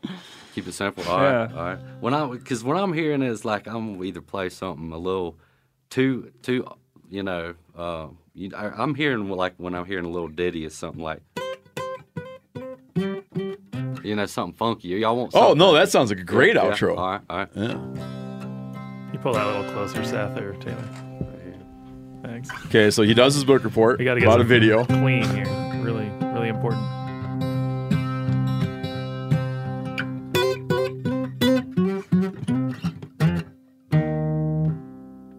Well, you got to say something. Oh, forgot about that. What should I say? Seth, say. Thank you, Yanni. It was a great book report. All right. Thank you, Yanni. It's kind of like that free Pluto TV news segment you saw in high school. That kind of, that kind of. I don't remember that, but yeah. All right, I got you. Let's see here. Thank you, Yanni. Thank you. Oh man, that puts a nice rap on it, man. Man, if y'all are happy with that, I'm happy. No, that was great. We just had youth. There's a youth duck season. I think a lot of states do this, right? Yeah. Yep. Yes. Youth in my home state of Michigan, youth deer season is such a thing that I was texting with a buddy of mine, Tim, back home, and he's sending me trail cam pictures of bucks. And he's not joking when he said this. He says, "I hope these two make it through youth season." Yeah. Like, I know there's a lot of people that do, hunt through their kids. Work it. They work the system. Yeah. Yep. They're all but that one. Yep. That one. Yep. That makes sense. You could picture it. Parents are like that with everything. Dude, with if their you kids. found a giant buck and you had youth deer season coming up, of course you can be like, now listen, Junior. See, I'm planning It's on game on. I'm planning on setting low. I'd almost be like, no, you can't shoot that buck. Oh, Like, just to get them started out right. yeah. Yeah. So we had Otherwise- youth duck, and I took my boy out to a friend of mine's property who has like a waterfowl property. He is a duck fanatic and has like a sweet property for hunting ducks on. Maybe one of the sweetest ones in the country. I mean, probably like one of the coolest duck things. It's a great spot. And he didn't, and what was kind of funny is I remember him saying like now and then they have like a little youth opener event or something. So I was like inquiring because he'd said something like, oh, you know, when your kid gets old or whatever. I thought he said we had a youth opener event. I inquired with him about if that was a thing. And he said, well, I won't even be in town, but if you want to take your boy out there. So no one's around. And like the ducks haven't been shot at all year, right? It ain't even like regular season. Like no, you don't hear any shots anywhere on youth duck opener. And we put decoys out in the dark, and we got there 15 minutes early. And it was like legal light was 6:48, and he just like very interested in what time it was because some ducks started landing out in front of us. And he At this point, he's no different than most folks we hunt with. yeah, very eager for it to turn the right time. And I'm like, just to kick him off, I allow him to. We have one right out in front of us, and I'm like, okay, you can go ahead and Arkansas it, and he like snakes the barrel out of the blind in Arkansas. This duck never even moves, And then I'm like, hey, that's that. Like you got one, now you're gonna learn how to hit him out of the air, and he just this one duck's coming in, and I'm like, okay, go, But the ducks aren't that wise yet; they're not spooky yet. So he like drags it out long enough for basically the duck is like landed by the time he shoots and gets that duck. Then a while later, one just comes in from behind us, and before he can get on, it lands in the thing. And I said, okay, listen now, here's what you're going to do. Get ready. I want you to step out of this blind and go jump it. Yell, hey, or whatever, and jump it and shoot it flying away and practice that. Only it doesn't want to jump. No, he just sneaks out there. Hey, boom. But then I was getting a little irritated with him. Why? Because he's shooting sitting ducks? Well, because I was saying, yeah, because it's like our friend, like he's right. Yeah, he's like he likes all he appreciates the sort of process. He likes ducks done the duck way, like they, But I think for youth Sure. waterfowl He was opener, he very probably gives everybody a pass. He was very excited, but I was also like, every first duck I've ever heard of has been shot on the water. he shot his first duck on the water. I thought it would be good for him to take this opportunity of ample shooting to learn how to do some wing shooting because later in the year, ducks aren't going to do this anymore. Mm-hmm. Yeah, and he shot plenty of pigeons out of the air, so he's got some wing Street shooting. pigeons, Yeah. clay pigeons. I'm like, there's birds flying. Let's take the opportunity in a stress-free environment, you being the only gun in the blind, to do some wing shooting. Anyhow, eventually I look, and here comes 4 Canadas. And just like they're flying so slow that it looks like they couldn't stay in the air. And they're coming at us, And like later in the season, you'd be like, well, surely the decoys will flare them or they'll lift up high, and they keep coming. And I'm looking, and they're like coming and coming. And I'm like, oh my God, he's going to get like the world's 25 yards off the deck, like flying unbelievably slowly directly over our head. And he pulls up and boom, just drops one. I said, hold it out in front of his bill, right? When you shoot. And he boom, just drops one. And I was stunned. He wasn't even kind of stunned, but I was totally stunned. And then he shoots again. And he's like, I got that other one. And I'm like, I never listen to anything he says. So I didn't believe him that he got the other one. And I was just in one ear and out the other. And we got the goose and took pictures and had all kinds of good times. He keeps talking about getting the other one. And I'm like, where is it? No geese. It's like the big pond out in front of us. There's no goose laying on it. And we get all done hunting. And we go over and he's still talking about it. We go over there and there's that goose. Running away, jumped it up in the bushes. And You're going to have to start listening to him. Oh, yeah, because one day we were catching some beavers for a guy friend of ours, and we walk out of our friend's place, and my kid's like, "There's a coyote," and then looking out, see any coyote, and I'm like, "Jimmy, come on, cut that crap out." Then he turns around and is like, "There's a weasel," and I'm like, "James, listen, man." With that look, I was like, "Oh, there is a weasel." No, I instinctively don't believe him. I don't know what it is. He's seeing stuff you're not. Maybe your visual acuity is fading. It absolutely is, man. So last night we took his waterfowl and we cut up one of the geese. So we cut up 2 breasts and we're marinating it for jerky. We took the legs of all the geese and the legs of all the duck and we're curing that for confit. And then he wants to save the rest just for regular dinner eating. So he's kind of working all those projects. He's measuring out all of his stuff. Nice. Yeah, acting very irritated. Irritated about what? Doesn't want to do the work part. Oh, he doesn't? Oh. No. He's a trigger man. Can I go now? Yeah, no, he's a trigger man. He's like a gun rider. Yeah, total trigger man. What about just general like gutting and field he loves cleaning? all that. Measuring like dry spices, not his thing. Yeah. Not his thing. Did you guys pluck them? You know what? We started to pluck them, but it's so early in the year. Like you can't barely tell it. This early in the year, you can't barely tell a greenhead. Mm-hmm. Because they just molted. Yep. And we started to pluck them. One, just thin. It's just skin, very little fat. Yep.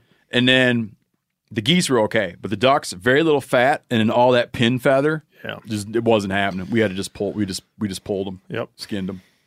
I think you got to wait a little bit. Yeah. It's like in Alaska, they hunt ducks so early, up there. The ducks are all just like brown ducks. It's so hard to tell what the hell's going on. Are these you think these are just resident birds you guys are hunting? For sure. Yeah, they're not migrating yet.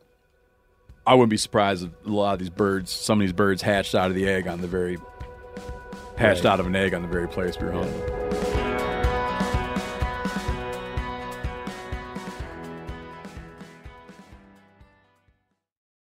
Did you know Rocket Money can cancel a subscription for you? They'll even alert you when there's been an increase in a subscription price and negotiate rates for you.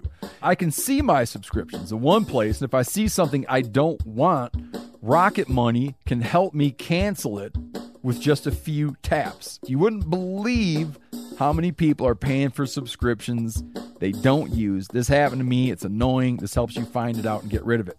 Well, Rocket Money is a personal finance app that finds and cancels your unwanted subscriptions and monitors your spending and helps lower your bills so you can grow your savings.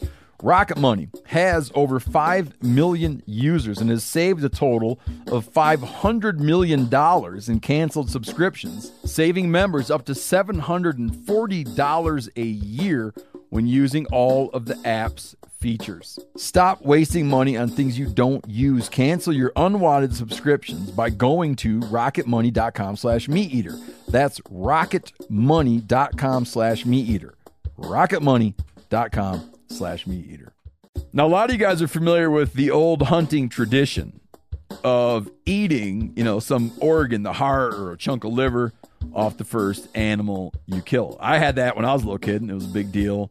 Organ meats were always prized by frontier people who knew the importance of getting a lot of different minerals and nutrients. And as often is the case, those guys were onto something, because organs are among the most nutrient-rich foods on the planet. And you can get the same benefits your ancestors craved via convenient daily capsules from Heart and Soil, made exclusively from regeneratively raised, grass-fed, and finished cattle. Heart and Soil's unique freeze-drying process means all those important nutrients are trapped in, ensuring you experience every one of the benefits of nature's superfood in a clean, convenient, taste-free capsule. Find out more at heartandsoil.co and make sure to use code MeatEater for 10% off your purchase. That's heartandsoil.co. Use the code MeatEater. I want to tell you about an American-made success story and Black Buffalo's award-winning nicotine pouches. Black Buffalo was built by dippers with decades of smokeless tobacco use. Black Buffalo is all about the history and tradition of dip, but they understand the convenience and discretion modern-day consumers are looking for. Black Buffalo's nicotine pouches give you the versatility to consume discreetly, but keep the ritual with flavors dippers love. Mint, straight, and wintergreen, all proudly made right here in the USA. Tell them, Chili. The reason I like Black Buffalo pouches is, one, they're very discreet. And what I mean by that is I can throw one in and almost forget it's there. And I prefer the mint pouches. So if you're 21 or older, consume nicotine or tobacco, and want to join the Black Buffalo herd, head over to blackbuffalo.com to learn more. You can order nicotine pouches online. They ship directly to most states, or check out their store locator to purchase pouches at thousands of retail locations around the country. Black Buffalo Tobacco Alternative. Bold flavor, full pouches. Warning, this product contains nicotine. Nicotine is an addictive chemical. Black Buffalo products are intended for adults age 21 and older who are consumers of nicotine or tobacco. So, Brody, issue a report about your bear hunting adventures. It was good. It was super short. Yeah, I was like, you sent me a picture of a bear, and I'm like, Bahama, he's still at home. I drove from, I left Bozeman at like, I don't know, 5:30 in the morning.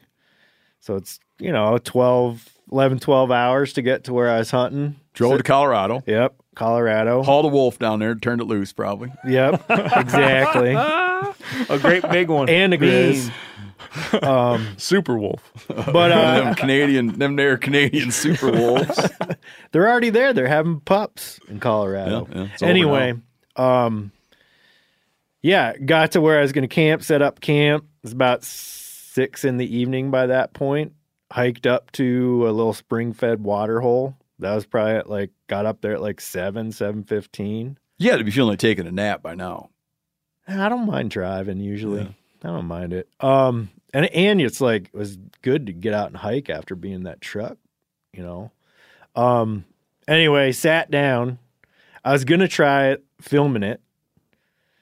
And before I could even get the little DSLR out, a sow and 3 cubs rolled in. They messed around for 10 minutes or so, and then she started getting real nervous. And I had when you say messed around, what was the messing around? The cubs were fighting and playing in the pond, and she was drinking water. They're just chilled out, just, it was cool. It was on a shady side of the mountain. So I think they're just in no rush, to enjoy themselves. So that was fun watching them. But then she got all nervous and started huffing at her cubs. And one cub ran up, took off. That was, I guess, the smart one. And the other 2 lingered, and she pushed them up into the timber. And the wind was in my face. So I was like, man, there might be a boar coming in. And sure enough, a minute later, a big jet black boar came in, and I shot him. Was that boar upwind of her? Yes. Yeah. The wind was kind of, for me, it was quartering left to right. So she was the pond is at the base of this hill. So that wind was hitting the pond and then going up, and he came from up above her. But man, she did not want to mess around with that boar. Because she had young cubs, the little teeny puppy-sized cubs. And yeah, that was my hunt. And that's the 3 jars of bear oil you gave me? Yep. How many jars did you end up with? How many quarts? He gave me little teeny jars. I ended up, half-quart jars. I ended up with 3.5 gallons total. Are you serious? Yeah. 3.5 gallons of oil? Yeah, it was 14 quarts total, Holy I think. Shit. Does it make you happy or sad that I gave one of those to my friend Laura? Happy. You know what I did? I took beets out of the garden and carrots out of the garden and roasted them in that bear grease. Yeah, same way you put olive oil on them. Yeah, put that bear grease on them and roasted them. It's clean. It's it's a good. I've been doing all-purpose. everything like that. Potatoes in the oven roasted. Just put some bear grease on it. I haven't done. Yanni wasn't real happy with that bear grease you made. Apparently not. I can redistribute that well. No, I got plenty of it to share. I couldn't go through all that stuff. Has anybody done cookies yet? That's what I was just gonna say. I've done puff pastry with it in the past. Yeah, I haven't done any baking. I don't like to bake though. I kind of quit. It's kind of a long process, but it's easy. I think what Giannis was talking about is if you get it too hot, or if you, like you said, go too long on those crackling, because you want to squeeze like every bit of fat out of those things, and I think you got to give up at some point. Oh, when you're rendering it. Well, you know what people do. What I shouldn't say what people do. I know that you put a candy thermometer in there. Mm-hmm. I know I've read processes for doing it where you actually do it in your oven. So you have a better grip on the temp. Yeah. But you need to have an oven that's reliable at low temp. Yep. And I think it might. But I've heard people say, like, set the oven and put it in there, but with a candy thermometer. Yep. Because then you can go for hours and hours and hours and not spike. Yep. And not have temperature spikes. Yeah, that But makes I've tried sense. that, but I don't know. I haven't really calibrated it, but I don't know that ovens do a great job of like holding, 'Cause they'll go up 170. and then I turn don't know if they do a off great job of holding a low temp like Yeah. 170, but I never mess with it. I think probably if you ground it up, it might render out a little better because I just cubed it, you know? That's a good idea. Grind it and render it. Yeah. You'd have to do it when that stuff's real cold because it has like a low melting point. Like when I was skinning that bear, it was probably, I don't know, it was in the 70s. It was hot. And like that stuff Melts is in your melting yeah. You know what it would be a good idea, man? Take that snake oil. Here. Do a taste test? No. Put it in a little jar and write bear oil on it. Then give it to someone. And then See how they later be like, react? hey, man, how'd you like that bear oil? They'll send it to Clay Newcomb, see what If he they're like, thinks. that was the best shit I've ever eaten in my entire life, then we'll know. And my joints don't hurt anymore. And weirdly, my rheumatism cleared right up. See, that's... Oh, the Osborne Russell suffers horrible rheumatism. Did he use snake oil? No, but they don't have waders. They're trapping all that fall cold water. into the winter, trapping in the spring, no waders. So he would talk about in the cold weather, just the horrible ache of spending all those years in the water with no. Just getting used to being It's wet amazing all the they time. had toes. I bet you plenty of them did. Jeez, tough dudes. So what else about you? Is the bear meat good? Yeah, man, it's great. You know, He's probably eating those acorns down there. I think he had just switched to them. The berries it was a drought down in Colorado, so it was like right at the tail end of berry season, and they're all dried up, most of them. And you know, oftentimes when not that I have a bunch of experience shooting bears, but they'll often let out a little turd when you shoot them. And his was that pasty, creamy, kind of tan acorn poop.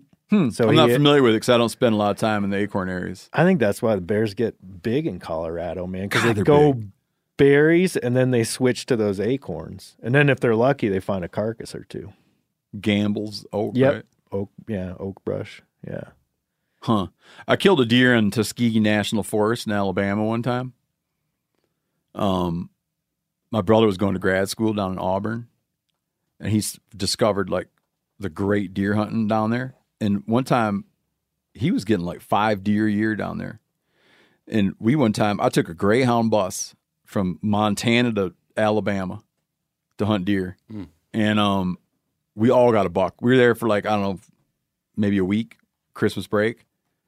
And we all killed a buck on Tuskegee National Forest. I remember sitting up in a magnolia tree hunting deer. But anyways, shot a buck and pulled his stomach out. It was like a giant marble bag. It was just full of like Undigested, like just he hadn't even chewed them. No, swallowed. Like I almost killed a dog on that trip on accident. Not almost. I got down and got ready. We were like walking along. I'm looking down a power cut. And I'm like, there's a deer. It was a Great Dane. Like, what are the chances of that, man? Wow. Yeah. Question I have is, did you carry a gun on the Greyhound with Yeah, and I was so paranoid, man. I took it apart. I did that twice. Super paranoid. Took it apart and put it in a duffel bag. I bet you couldn't get away with that these days. I was very paranoid. Very, very paranoid. But it worked out. You know what? I'm telling a lie. I took my shotgun on the Greyhound to hunt ducks. When we hunted deer, I was lying. I didn't do that. I didn't bring. I must have used Danny. I don't know what it was. Yeah. I took a shotgun the first time we went down there to hunt, or maybe it was the second time. One time I went down there to hunt ducks. One time I went down there to hunt deer. I took the shotgun. It was like a 2.5 day Greyhound ride. Worst thing that ever happened to me. Yeah. Sounds like it. Taylor probably just write about 4, 5, 6 songs. Yeah, I'm hearing some During good one- stuff. Yeah. You got a dip in now? I mean, I guess I guess so. You got one in there yeah. now. Yeah. You ever sing songs about dipping? No, I'll leave that to the everybody else. You should write a song called Full Stadium. Full Stadium? Mm-hmm. What's that mean? It's when you put dip on your upper and bottom lip. We call that a hog nut. I like that better. All right, Yanni. Now, regale us with stories from the Phelps Woods. Oh, yeah, had a great hunt. It was interesting. We got invited to hunt a friend of ours' private ranch. I forget how many thousands of acres, but there's a couple thousand at least there to hunt. And my goals, since I was going to hunt with You say Jason, at least. yeah. Oh, okay. My goal, since I was going to hunt with Jason Phelps, who manufactures game calls and started with elk calls, is knows a lot about calling elk. Was Coolest guy on the planet. Yeah. I like him better than Seth. Yeah, and I tell you, That's saying a lot. You'll like him even more after you spend a week in hunting camp with him. Really? Yeah, because I got to know him. It was nice. He actually offered. I told him that you and I were holding on to some Wyoming elk points, and he said, "Well, I think you guys have plenty of points to draw. Where I would like to take you and call for you next fall." Seriously? Yeah. Seriously? Doesn't even want to tag himself. He'd just come and call. You're kidding me. I'm not. Yeah. I got to ask, because you're usually on the other end of the calling thing. Mm-hmm. I got to know what Because it's he's even like better. He's even better than Yanni. Oh. No. I'm saying Giannis is usually the one doing the calling. Yeah, because Yanni's better than everybody else. Not better than Phelps. I know. So I'm saying Yanni's better than everybody else. Phelps is better than Yanni. And So I want to know what it was like. It was wonderful. Just out there with my bow in my hand and the arrow knocked. And I was telling this to someone else. I think it was the first bull. Well, he called in a spike, and spikes come in. You can't shoot spikes in Colorado, and I think the whole state. Right? I think there might be a couple places where you can. Colorado, they got to have 4 points on one antler or a 5-inch brow tine to be legal. So usually when a spike comes in, everybody kind of it's like, yeah, whatever. We'll mess with them for a few minutes, whatever. So, but the first branch antler bull that he called in was a 6-point, and we had kind of a hasty setup. I didn't get hidden as much as I would have liked. You mean because all of a sudden it was just real? We got in tight, and he was right there. because you were hearing him. Yeah. He was bugling, and we kind of ran in there. He was bugling. The bull was responding to you, or he was just bugling because he's bugling. A little bit of both, but definitely responding to us. Okay. We were locating him. So you hustle in there. We crossed kind of a draw holler, kind of a feature on the top of this big ridge, and crept up through some kind of not super dense, but some dense. We were in open aspens, and we had to go through some semi-dense fir trees, and we popped up on a little bench. Nice, beautiful meadow, and you could tell it's kind of like a spot where you'd see some elk, feeding and doing their thing, and he's bugling on the far side of it, maybe at 100 yards, maybe. And we really quickly are like, all right, which tree, that tree. And I should have gone with tree number 1, but it just didn't look big enough. And I went with tree number 2, which had 4 or 5 trees around it. I just would have been, hindsight's 20/20, but I would have been 10 yards closer, and I maybe would have had this other alder type feature that would have blocked his view from me, because he ended up picking me out. But basically, as soon as I set up, and you set in front of the tree. Yeah. Yep. And as soon as I set up, I see some cows feeding off to my left, within bow range. And then I look up to the right, kind of up this meadow, up the ridge, and I see more cows popping out of the woods feeding, and this bull's bugling. So we're in the circle, right? It's going to happen. But what's cool is that Jason's 15 feet off to my right, just kind of off the edge of the, just the terrain drops off, and he's kind of tucked down at the base of a tree. And he's sitting there calling, but then talking to me about what the bull's doing, what he's doing to manipulate the bull, and sort of narrating the thing. And the bull's doing exactly what Jason says he's going to do. And I'm like, wow, this dude really knows what's up. Like, he's not at all like shaken up by the situation. He's just very much methodically like looking at it, analyzing and making moves and making sounds and, making. And he's able to predict. So it's not it's not like just explaining what happened as though you know what you're talking about. Yeah, well, he's like trying things and he's like, nope, that didn't seem to work, or he didn't bugle back at that sound, or he did, or that one made him start, walking, because pretty soon we could see, the antlers coming from the far side. Yeah. And I'm like, oh, this is going to work out pretty good for me. But that one didn't, because I wasn't covered up enough. And at like 60 or 70 yards, the bull eyeballed me and didn't spook, but just turned 90 degrees and kind of walked out of the meadow and went back. As soon as he was out of sight, he started bugling again. He didn't like it. So we kept chasing him. But yeah, so we basically chased that herd. There was, I don't know, maybe 3-4 bulls bugling. Chased them till dark. Never got on him again. Found a sweet campsite, just a really nice flat bench on this big ridge we were on. It was interesting. One of the stillest nights I've ever spent in the woods. I mean, just like, not once, how in the middle of the night you always seem to wake up and you feel that cold breeze and it wakes you up and you got to roll over and cover it up. I mean, just none of it. There was no thermal even, just like still. Like we were even like busting out our wind checkers and you just puff it and it would just sit there. And the whole night was like that. So in the morning we get up and we figured we'd be hearing them from camp. Never heard a bugle all night. Started to get a little nervous. And then in the morning we walk maybe, I don't know, 200 or 300 yards and start doing location bugles, and a bull answered us. And then we pretty much immediately got right back into the herd. Jason called one in and he came behind again, one of these sort of like alder type thickets. They really love rubbing those alder thickets. You know what I'm talking about? Yeah. You don't see a lot of them. Are you sure it's alder? Yeah. I sent it to my wife and she texted back that the resident botanist at the Putelis household. That's right.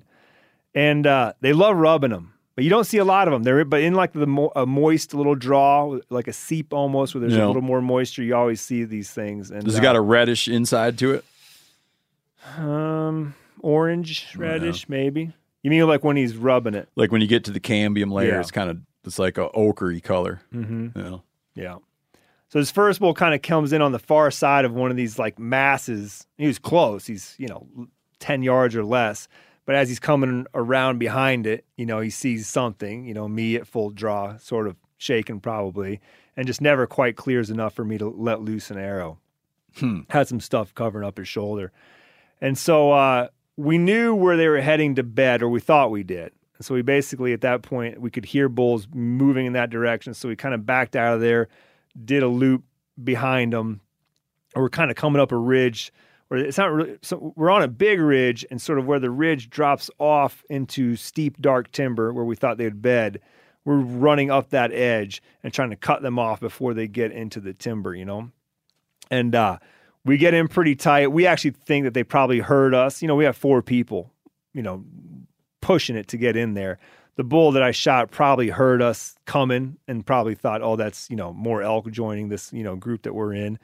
So we got in there, again, under 100 yards. Jason bugled a couple of times, and you could just see this bull start walking down. And he might have been 10 yards off this edge that I keep referencing, and there was sort of like an alleyway through the woods that he was coming down. And he stops at maybe like 40, and I can't see him. And Jason's like, he's at 40. I'm like, yeah, I know he's somewhere in there, but I don't have a lane. And then a few seconds later, he's like, okay, he's walking again, So I drew then, and then I could see him pop out.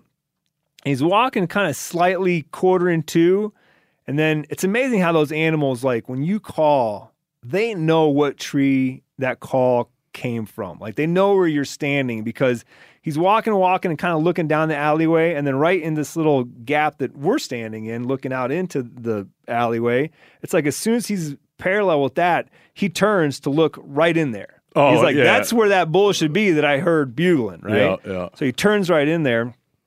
And, up until a couple of days prior to that, I probably never would have taken a frontal shot on an elk, meaning like shooting him straight in his chest. Mm-hmm. I was always going to wait for broadside or quartering away. And Jason told me that he killed last 4 out of 5 of his bulls taking that shot. And so this bull rolls in at like we think it's 15 or 16 yards. And right at the end, he pretty much turned, so he's straight on with me at all. There's no quartering anymore at all. And I'm thinking to myself, well, this would be a good opportunity to try this. And so I let loose. Jason had even told me, basically aim right where the color change is, where that mane ends and sort of that brisket starts. And that arrow disappeared inside of him. And before he spun, you could see the blood spurting out. Oh, is that right? Yeah. Jason bugles once. And then right when his bugle ends, you just hear this loud crash, which was him running into an aspen and then kind of crashing across these fallen aspen logs that were on the ground.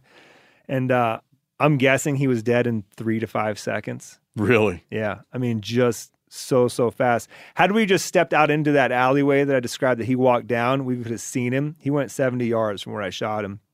We could have seen him piled up. But, you never know. And so we just said, you know what? Let's just plop down right here. We'll give it 45 minutes and then we'll go look. But, yeah, we could have just stepped out there and walked right up to him. I mean, he was dead instantly. Nice. Yeah. So film the whole damn thing. Oh, yeah. Some great footage. We got good footage. So, yeah, we probably called in, I don't know. Jason, I think, called in, including that spike, 4 or 5 bulls for me. And then I called in 1 for him in the remaining 2 days that we had.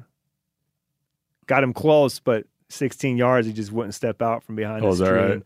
He was at full draw for a long time, 2 or 3, to the point where Jason had to let down because he was at full draw for so long. So he'll take us. He'll go and if we use our Wyoming points, he'll go with us. Mm-hmm. Dude, that'd be fun, man. Very fun. No, it's great. Great hunting with him. He's a real pro. We had a blast. What do you think about all that, Taylor McCall? I heard one thing that perked my ears up. Jericho Bush? Steep Dark Timber. That's a good song, that's dude. somewhere in there. I don't know if it's a song, but it's in there somewhere. All right, you gonna rip out? What you got anything you got to add? Then you're gonna rip out your tune for us. Oh yeah. No, what are you gonna add? Do you hunt? I've always grew up more fishing just because that's what my dad and I did. I've been hunting twice. And I'd love to do some more of it. Just never had the opportunity to. Always just fishing, always seemed to be. I never had any lessons in it, you know what I mean? But I've had 2 people take me out. I seem to like the more moving around, like we did some rabbit hunting, That's fun, man. Yeah. Sitting in the stand before, I definitely, first time I went, fell asleep and knocked my head on the front thing. And I was like, yeah, I like moving around a little bit. You live in Nashville? Yeah, I do. Yeah. Been there 2 years now, so it's been a great 2 years. Is that a good move for aspiring musicians? That's the wild thing, man. It's all, I feel like what I'm doing with my music is very organic because a lot of people, they want to be, the next this or that, and they like, oh, you got to move to Nashville and make it. Or it's like, oh, you always hear like, that song, "The Ride." Yeah. It's a good tune, man. Yep. David Allan Coe, right? Yep. And it's about going to Nashville. It's like one of those things. I never moved there until I had my first publishing deal. So I played and sang my first ever gig January 2018 and had a publishing deal with a major company that September, and still didn't even move there. And it funded me. I stayed back in South Carolina to get this bad boy right here. I always wanted to. I thought you had some guitar that was in a burning house or something like that. Can I hold this guitar? Yeah, for sure. That's what the wild story is when I was about 6, I got drum set. My dad, he's a carpenter, and he spent 3 years of his off time building this 2-story log cabin we only got to live in for a few months. And let me know when the sad part hits. Yeah, it's about to hit. Because I'm going to do the little mood setting. And so one day I was at school, and the house caught on fire, and it burned everything we had. And the mail truck came up with my first guitar, and he's like, I almost didn't bring this up, but I figured somebody needed it, and that's all I had. And really, as they say, the rest is history. What'd you think of that accompaniment? That's good. It's like when you're watching one of those short films, and it gets to like a sad part, and when I got the diagnosis, and the music will be like, in the arms of the angel. When the doctor called with the diagnosis, our hearts just sank. You like that shit? That's Yanni special right there. Good job, Steve. Okay, so you're going to play us a new tune. Yeah. Oh, so do you sell music to other music? Have you ever sold a song to another musician? No, but a lot of I have the market too with the publishing deal. So a lot of people in my field, you know, I'm more of an artist side of things. So I write all my own stuff, and so that's not something you look to do. Yeah, just because I don't know. It's one of those things that the way my mind works and how I write and how I play is so not setting me apart and different. It's just so different. It's not necessarily what's selling. But yeah, so like somebody like myself, you know, they go in and they write, you know, at least 2 times a week, if not more. And, you know, they might pitch that to Jason Aldean and get something like that. But, you know, I love language too much, play on words for that to be, you know, coming through the radio. But I mean, the peers I work with, you know, Keith Urban songs, my buddy Dave Panish, he was the first person I ever co-wrote a song with, and he's written, you know, American Ride, Toby Keith, all kinds of stuff, Keith Urban stuff. And it's wild because, like, my mom grew up loving Keith Urban's, like, early stuff, and now to see, you know, we'll play a gig at the Bluebird Cafe, which is a pretty special place in Nashville, and she gets to see the people, the stories behind, and meet them, and it's like, at least I'm making her a little bit proud, you know what I mean? Oh, that's good, yeah. Now stay close to that mic. Yeah, I will. You'll dig this one. So this one, this tune, brand new tune. So y'all heard it first. This one ain't even. It's gonna be on the new record. I know they probably don't like me playing stuff that ain't out, but y'all get to hear this one first. It's a good one. It's called Black Powder Soul. Black Powder Soul. Yeah. I like it. Do women throw themselves at you when they see you in the airport? I usually have a big Pelican case, like because it's a nice guitar. You don't just be slinging this, you know, pretty easy. So if people are like, what is that in that case? And they always asking, when I walk through, people think it's like an AK-47 or something. So once that gets through and I get through, they're like, what is that? And I always like, it's my samurai sword, you know. And it just throws people off. I try to be dry humor, and sometimes it just don't connect. But anyway, here's this, it's a new tune called Black Powder Soul.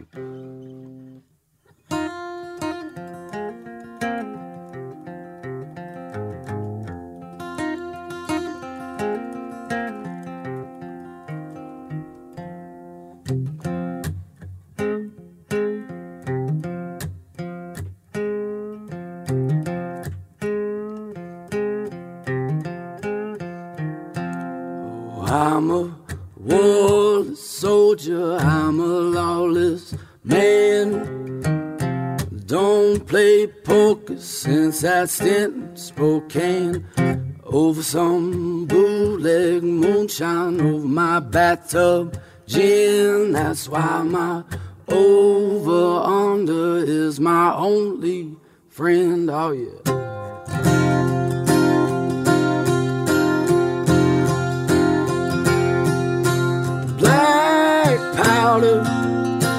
Black powder soul. I got dark clouds above me, oh yeah, and the fire is below. My heart is burning, my blood runs cold. I got a black powder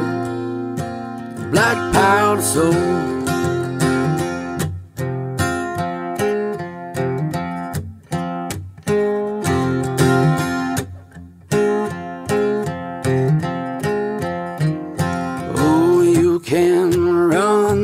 Tables, you can't outrun them. Cowboys and hustlers holding a steel wheel hand. The best blood money is what keeps you fed. When there ain't no running east or west. Black powder soul. Got dark clouds above me, oh, and the fire is below. My heart is burning, my blood runs cold. I got a black powder soul. Black powder soul. Yeah. Right here, man. Right here in the ticker. You like that one? Loved it. You got a great voice, Loved man. Thank you, Sounds man. awesome. Oh, no, it's great. That's my favorite song, man. Thank you. Yeah, y'all heard I like the it. over-under touch. Yeah. That's like Insider. So that was the people don't. Because most people would be like, double barrel. People.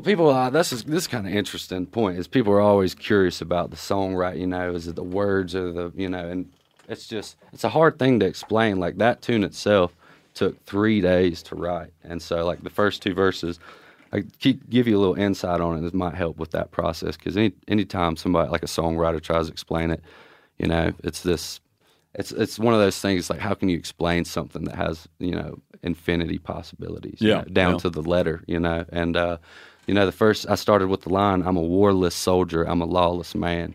What does that put in your head? Like this guy, he ain't seen the war, but he's a lawless man. He's like he's out here in Bozeman running around shooting something, you know what I mean? And just kind of the chorus of that Black Powder Soul, that kind of tied everything up of this. I don't know. I just love this kind of Western vibe of you get kind of like Western, Oh, for sure, like Hell man, on Wheels, something like that. And so like the over under stuff is. I hadn't done a stint in Spokane, but damn, that's a good line. You know what I mean? Yeah, if you're writing a song and someone's got to do a stint somewhere, that's a good place to have to do a stint. Yeah, over my bathtub gin. You know what I mean? That's cool. Yeah. Well, thanks, man. Yeah, man. Thank you all for having me. Wish you the best of luck in your career. Thank you. Yeah. I heard that you're going to become really famous. Man, I hope we can make some money and get a little place over here in Paradise Valley. Yeah, you have someone. You have a music biz person who you can't. He really is enthusiastic about your talent. Man, it's all worked out. That's why I say it's down to the T of like I'm made to do this. I believe because I would have never. I thought I was going to be a fishing guy the rest of my life. And the people I've met. Only idiots do that, right, Brody? Yes, correct. The guy that you're talking about, he met it like I was playing one of my first places in Nashville, and that night I met my manager, who is to this day him, and got my publishing deal that night. The guy from the publishing company, he stayed in the green room with us till 4:00 in the morning listening to songs, and he was like, telling me what he's going to do, and I was like, yeah, man, I ain't going to ever see this guy again. And so I went back to working construction because that's what I did before I moved up there, and sure enough, he called me and was like, we're going to get you up here. And it's like, man, you know what I mean? How old are you? 23. Oh, you got plenty of time. Oh, yeah. Seth's old enough to be your daddy. Man, everybody is. No.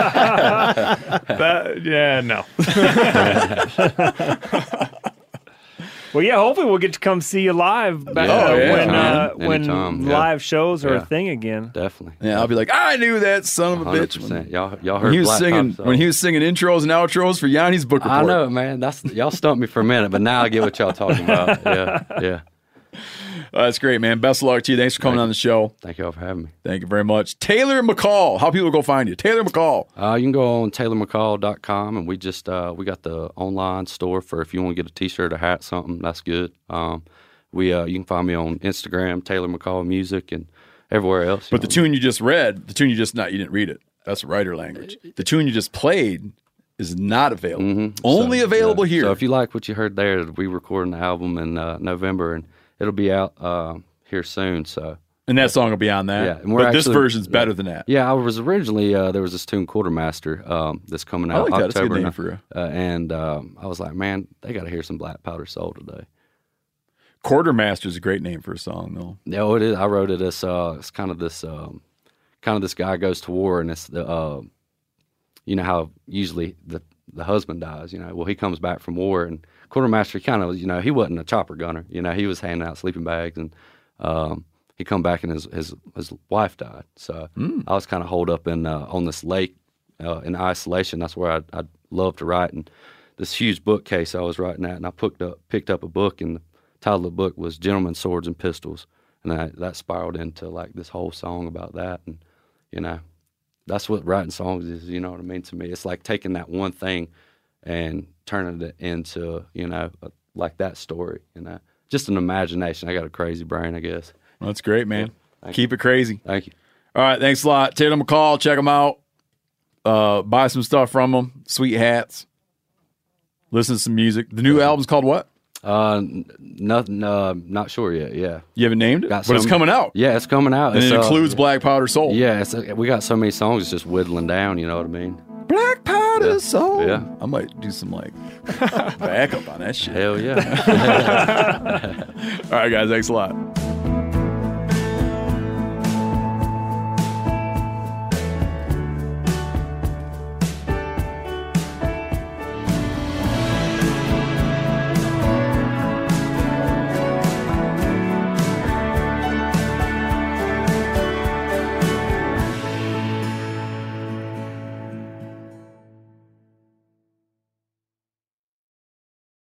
Telling you what, Decked is a game changer. Decked has completely changed how I load, organize my truck. All my stuff that I want is always in there, out of my way, and secure. It's perfect. If you own a pickup truck that you use, like a truck, the Decked drawer system gives you weatherproof storage for all your gear. You can lock it up, too.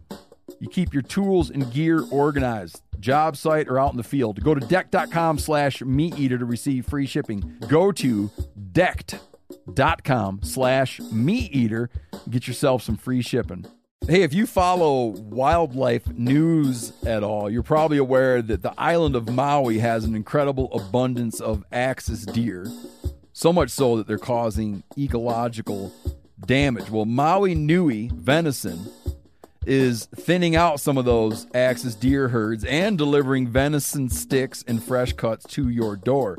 Visit MauiNuiVenison.com. That's MAUINUI venison.com. Use promo code MeatEater for 20% off your order.